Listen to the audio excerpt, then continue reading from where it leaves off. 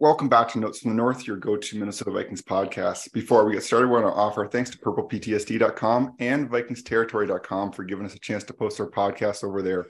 Sure to check out great Vikings coverage over at purpleptsd.com and vikingsterritory.com. Welcome to Notes from the North with Kyle and Sam.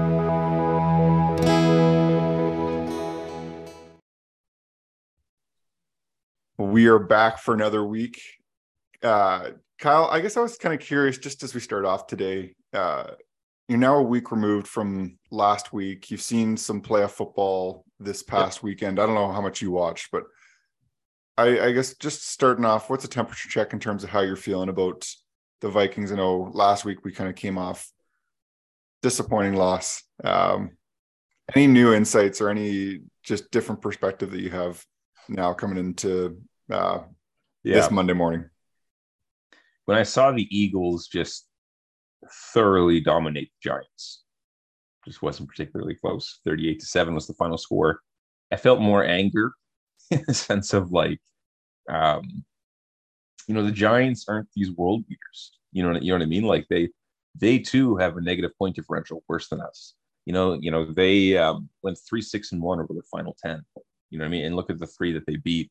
It wasn't exactly like, the Chiefs, Bills, and Bengals or something like that. So there was frustration, disappointment to lose to them. Certainly should have beat them. Even more so when you see what happened in the second round and you're thinking, okay, this team really isn't very good. And that's not an indictment on them. They're still building. They're young. It's just kind of where they are in the process. So in the sense that made me a little more frustrated. However, watching the Niners and the Cowboys a little bit, watching some of the Bills and Bengals, you're thinking we're not as good as these teams. The Vikings would have gotten. I think. I mean, who knows? I think the Vikings would have gotten shredded by the Niners, just absolutely shredded. But again, that just kind of lives in the land of hypotheticals right now, and we really have no idea. But my sense is that Cowboys were better than us, Niners were better than us, Eagles certainly were better than us. We really had no business coming out of the NFC, I don't think. So that kind of is what it is, I suppose. Yeah, I think that's an honest reflection, because again, I think that you look at those teams and I don't think you could say that the Vikings are any better than those other three teams. Certainly, no, I don't think so. You could be the Giants, but you look at all those other teams and it's like, one, they don't match up particularly well against any of them. That's right. And two, they're just like they're not as good, and so you kind of need one or the other potentially to be competitive. And I don't know. I think you certainly would probably take the win and then to get smashed by a team and say, you know what, we got to we won a playoff game and that was good. But yeah. I think everyone kind of knew, like, you know what, win a playoff game and then who knows. But the Giants, it would have been much easier to digest and say O'Connell's first season was a success. He won 13 games. He took back the North and he won a playoff game at US Bank Stadium. Instead, as we got beat at US Bank Stadium and then fired the defensive coordinator. You know what I mean? So it's just it's just, as Vikings fans, you often feel like if you're not totally in despair, your optimism is mixed with a certain degree of skepticism and so on and so forth. So this is just a continuation of the pattern. Right. Well, and let's talk about that briefly, because then again, today we're going to be focusing on our bold predictions. Yeah, that's right. Spoiler. Wasn't good. That's why we call them bold. But bold, exactly. That's the key word. There have been a little bit of Vikings news, and again, I think there was a lot of speculation coming out of the season. I think even just there was a lot of noise in the past few weeks of the season, just kind of realizing like, hey, you know what, just doesn't feel like this is working well. So Ed Donatell is gone, and again, we certainly sit here and we don't celebrate anyone losing their job. We know it sucks. We know he's been in the business for a while. But from a Vikings perspective, kind of what were your thoughts on the news and maybe even a little bit about where do we go from here? I kind of wonder, and this might not be true, but like Sam was saying, we don't want to sit here and just like celebrate this dude getting fired because he's got a family and he's a person and so on and so forth. Um, I do wonder though if this is really a matter of Ed Donatel is not a bad coach. He was simply in a bad role, or maybe not the best role for him right now. And so it's possible he'll go somewhere else in a different role and actually do an excellent job. Being the defensive coordinator for the Vikings in 2022, things didn't turn out well for the defense. And so I guess the first place you look is the coordinator, if not the head coach. But it's easier, I suppose, to look at the coordinator just insofar as O'Connell's more offensive minded. And he certainly seems to have taken, a lot of the responsibility and has a lot of input on the defense. But, it's easier to look at Donatel first. And so it's possible it just wasn't a good role, good fit for him right now. And, and right now for the Vikings too, maybe with a different batch of players, things would have been different. But for one reason or another, the roster and the coach, that marriage didn't work particularly well. And so the Vikings moved on, I think, with a great sigh of relief from many Vikings fans. So we'll see. I mean, right now the spot is open. And I just cannot imagine there will be any of these rumored cuts or trades, restructures, or, too many of these things until that DC is in the building and has had the chance to kind of get his feet underneath him, right? Because why would you bring the chef in unless you give him a chance to work with some of the ingredients or have a say in some of the ingredients? That's the old, I think, Bill Parcells quote. Bring this DC in, see what he thinks of the defensive personnel, and proceed from there. And obviously keep that in perspective of, Kwesi Adofo-Mensah having the final word, of course, and O'Connell having more power, but getting that guy's input, and then kind of making a plan for how you can. I still maintain that. I don't know, Sam, if you would disagree with this. I still maintain, excuse me, there's enough talent on that defense. They could have been average in 2022. I don't know if they had enough to be, top tier, but they could have been average. I think somewhere in those mid-teens, maybe even high teens, but pretty good and not disastrous. So, and if that was the case, they probably win that game against the Giants, and they probably go and get beat by San Francisco and Santa Clara. So that's kind of where I stand on that. Certainly, as Sam was saying, don't want to celebrate it, but there is a sense of relief. I think it's pretty tangible. And we'll kind of see from here, right? Like that 3-4 is staying. It's not as simple as just switching from 3-4 to 4-3. That 3-4 is going to stay intact. And we'll see what the new defensive coordinator can do to kind of resurrect things a little bit. So that's interesting, because I was kind of wondering about that. Like if a new guy comes in and changes that, like that was one of the things that I've seen kind of people have talked about a lot in terms of what this Vikings team did and feeling like, what, I think the stat was that I think 7 of the 8 teams that were still in the playoffs have a 4-3 right coming into the season or into this past weekend. Right. But I think it makes sense. Certainly you want to hire the guy that's going to have an input. And I think there's some hope that there are some changes. And I think we end a season, we want significant changes, and rarely is there too significant of changes. There's only so much you can do. Again, you can talk about cutting everyone and trading everyone, but very few contracts are set up in a way that actually very much helps the team. And so you got to either figure out whether there's going to be some restructuring or that, but it's going to be hard to maybe like shift the majority of the players on this defense. You're realistically looking at only a few changes if you're able to do that. And so anyway, we'll circle back to that. We'll circle back to that topic in a future episode. Yeah. Just to discuss possibilities. Neither, I will say, I think Sam will feel comfortable with this. It's neither predictive nor prescriptive. We're neither predicting what's going to happen or prescribing what they should do. Simply talking about options. This is what they could do if they wanted to, kind of thing. Yeah. Would you be good with that, Sam? Absolutely. I think there's a lot. Yeah. That's certainly it's a bigger conversation. In terms of that. It's a bigger. Yeah, exactly. Yeah. But so let's do this. Let's shift here into talking about our bold predictions. Yeah. I'm kind of, I spoiler alert, didn't go well. But maybe let's present it. We won't expand too much on it, but maybe talk about your prediction, talk about maybe what you were thinking at the time, and then why it didn't happen. Sure.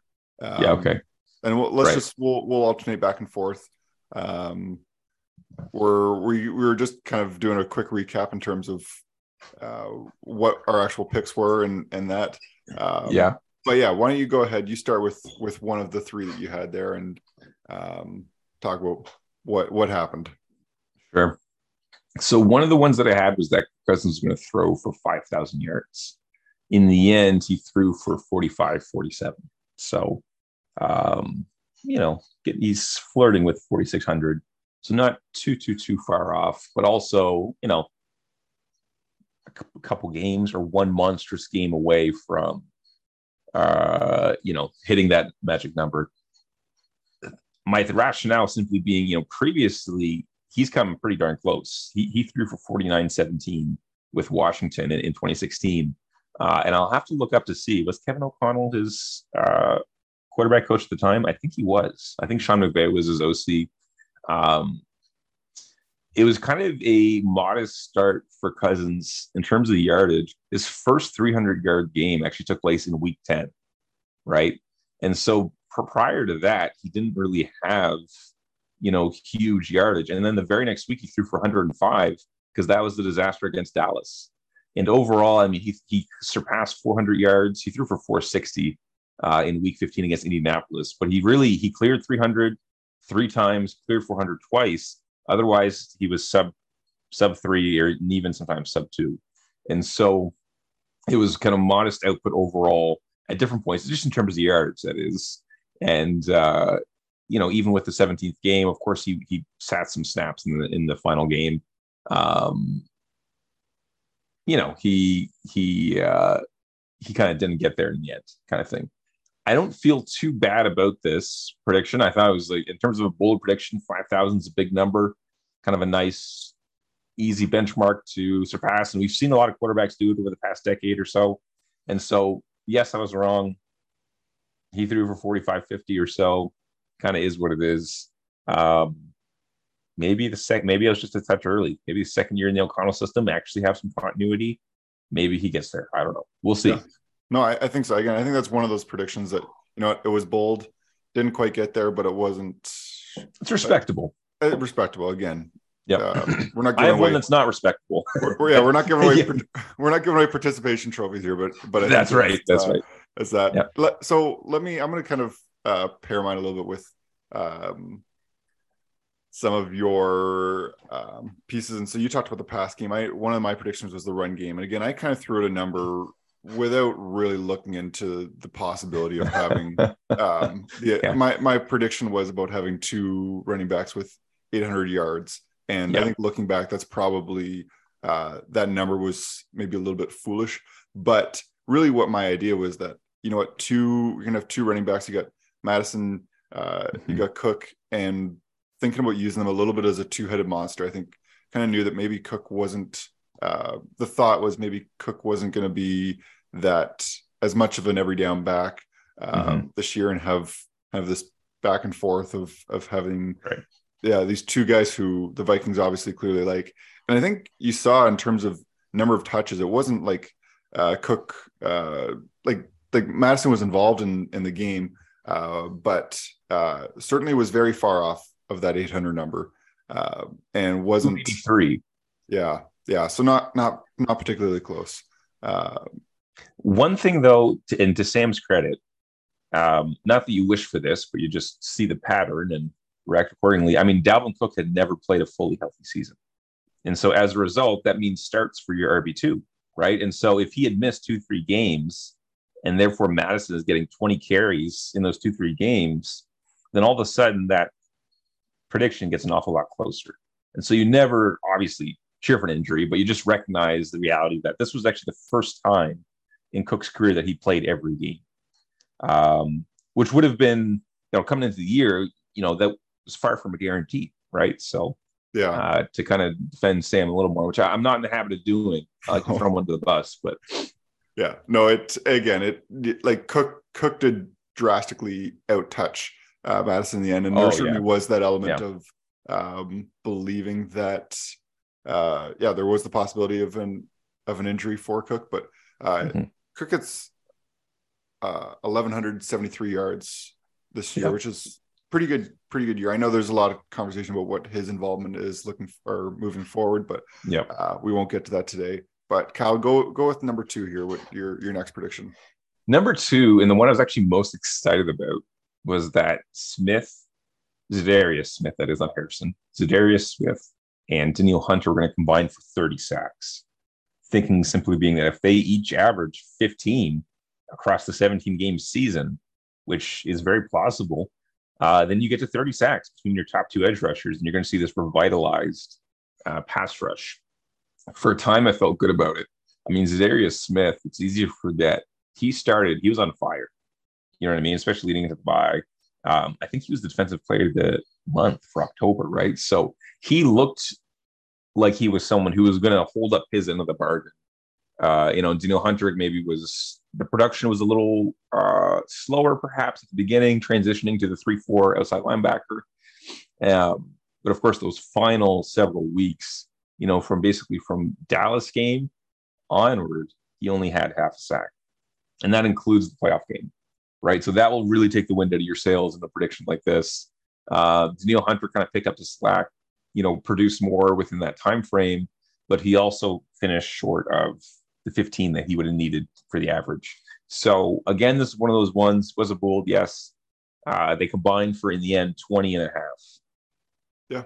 Off by a decent clip. I don't think it was completely outlandish. I certainly expected the defense to be better and more dynamic. And that factored into, we'll talk about this on my final one. That factored into this prediction for why is the defense going to be dynamic is because these two are going to be top tier, elite.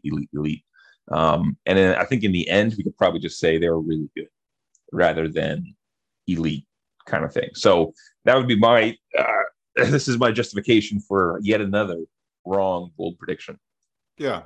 And whether in some ways it hurts and in some ways it helps, in the sense that I think one of the major concerns that people would have had about that prediction was health. And precisely. Relatively speaking, I know Smith was battling his knee, his knee throughout the season a little bit, but remained I think if you were to say at the start of the year, hey, this is going to be their involvement and how many games they start and play, I think you'd be pretty happy with it, considering the injury history of both of them. Exactly. And so at least 16 for Smith. He only missed the final week of the year, and then every one of them for Hunter. So. Yeah. That's a good transition into mine, because one of the things that I had talked about a little bit was there was a list floating around at the start of the year in terms of the top 10 Vikings players. And I remember I saw Cameron Dantzler's name on that list. And I remember thinking, my bold prediction was, you know what? I don't think he belongs there yet, but I think by the end of the year, he will be firmly cemented on that list of top 10 Vikings players. And I think it can't be the case at this point. I think he played well. I don't know, Kyle, you might have more of a sense in terms of any metrics that would have measured his play, whether it's PFF or something else. But he was he battled injury through a lot of the season and wasn't there. And I think there was a hope that he would be able to step up and be a significant player and be a steady player in coverage, and it just wasn't the case. And again, I don't think that you go into next season. I don't know what they're going to be doing. I don't think you're in a spot saying he can't potentially still take a step where he is there, but it was just another year, I think, of waiting for him to do something. And unfortunately with the injuries, it just wasn't the case this year. So in the end, he started 9 games, played in 10. When there was opportunity for him to come back, Duke Shelley had stolen the starting spot. Right. 77.4% of the passes into his coverage were completed. So that's not great. 77.4. And quarterbacks collectively had a 111.1 quarterback rating, passer rating against them. Not excellent. And then he was 56th overall out of 118 corners on PFF, which would suggest he's basically kind of like, an average corner. So not a disastrous year. I think there's still a lot of intrigue with Dantzler. He's long and strong and physical. I mean, if you think of defensive ends, your edge rushers and your corners, you want dudes who are long and strong, right? Like that's just like that kind of fits that like kind of ideal mold for that position. And I know that Dantzler is pretty skinny, but he's physical and he hits pretty hard. And I think you like him out there and you're intrigued by him out there. But it's that health is certainly an issue. How much of the, that completion percentage and pass rating I mentioned to you, was that the scheme, maybe not putting him in the best position to succeed? Was it, and we'll talk about that here in a moment with my prediction. But certainly some bumps in the road and really after 3 years, Sam, I was just writing about this Sunday morning. I wrote about how the current corner depth is extremely thin because both Patrick Peterson and Duke Shelley, your starting two corners by the end of the year, they're both free agents. I mean, as of, March 15th, I believe is the date. So things are thin right now. And I was writing about Dantzler and saying that he is still an enigma. Like he is still a mystery somehow, even though he's played all these games, but he's been hurt, I think, every year. And you see the potential, but then you also see some shortcomings as well. So it'll be very interesting to see what they do with Dantzler. He'll be one we can discuss in that defensive, what are their options kind of thing. Yeah. But I can see and I actually liked that prediction at the time because I thought Dantzler was going to have a nice year. And the part of the reason why, and this is my most embarrassing prediction, was that the Vikings offense and defense in terms of points against or points for, just strictly points, not yards, would finish top 10, both units. And that was a bold take simply because the defense in 2020 and 2021 were not good. In 2020, I think they were actually the 29th overall. Yeah, I'm looking at here. 29th overall. They allowed 29.7 points against the game, almost 30 points against. In 2021, they allowed 25.1 points against per game, and that was 24th. So I was predicting that they're going to leapfrog 14 teams, basically, and get themselves in the top 10. Meanwhile, their offense was 14th, and I thought they're going to get the top 10. In the end, the Vikings offense finished 8th. And so that ended up being correct, that half. But that really wasn't really bold. If I just said they're going to have a top 10 offense, people would have been like, yeah. If I said they're going to be a top 5 offense, that would have been bold, I think, because that would have been quite an accomplishment, especially with the first time head coach and another assistant for Cousins and yada, yada, yada. It's the defense. Yes. For the second consecutive year, they allowed an average of 25.1 points against the game. Exact same average. And this year, though, that ranked 28th rather than 24th. So I was way wrong. I was seduced I watched all the Denver games last year, all the defense that is, saw what they could do. Said, holy crap, this has the potential to be excellent. Let's get this to Minnesota. And I was seduced by that.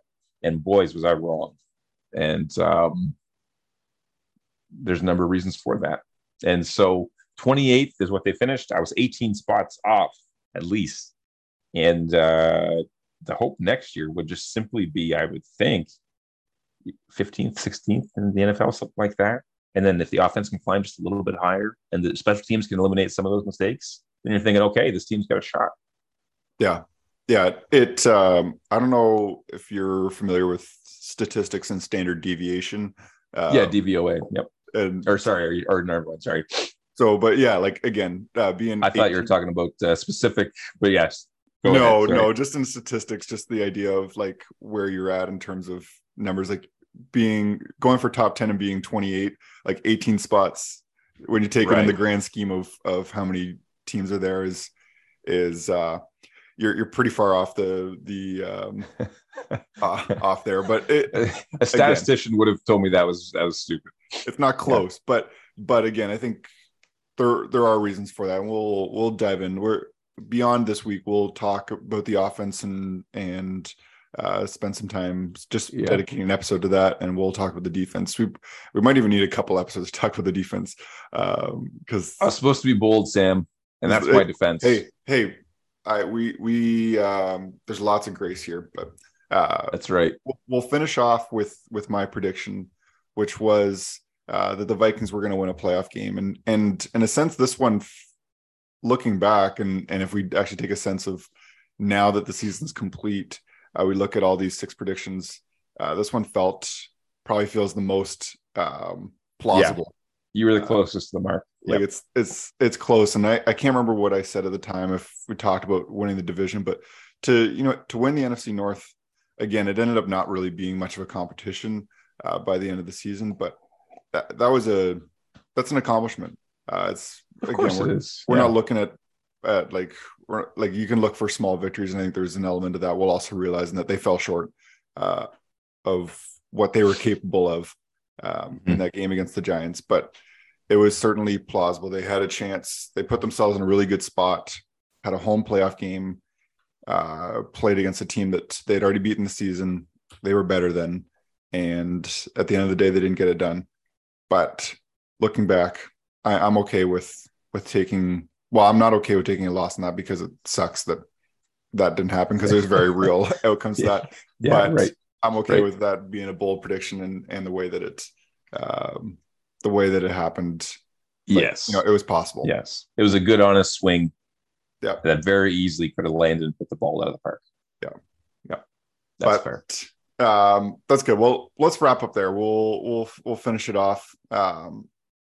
I think that we certainly got some Vikings conversation to happen, but I think one of the things I've always realized in the off season is that things happen fast. We'll preview the season, but like you said, there's going to be decisions that are made quick here. We got once the Super Bowl is done, you've got decisions that are being made quite quick in terms of roster and then get into draft and all these different things. It's the NFL does a good job of keeping things interesting. So we'll have lots to talk about, but we'll wrap up there for today. Thanks for everyone for listening, and we'll be back next week. Take care, everyone.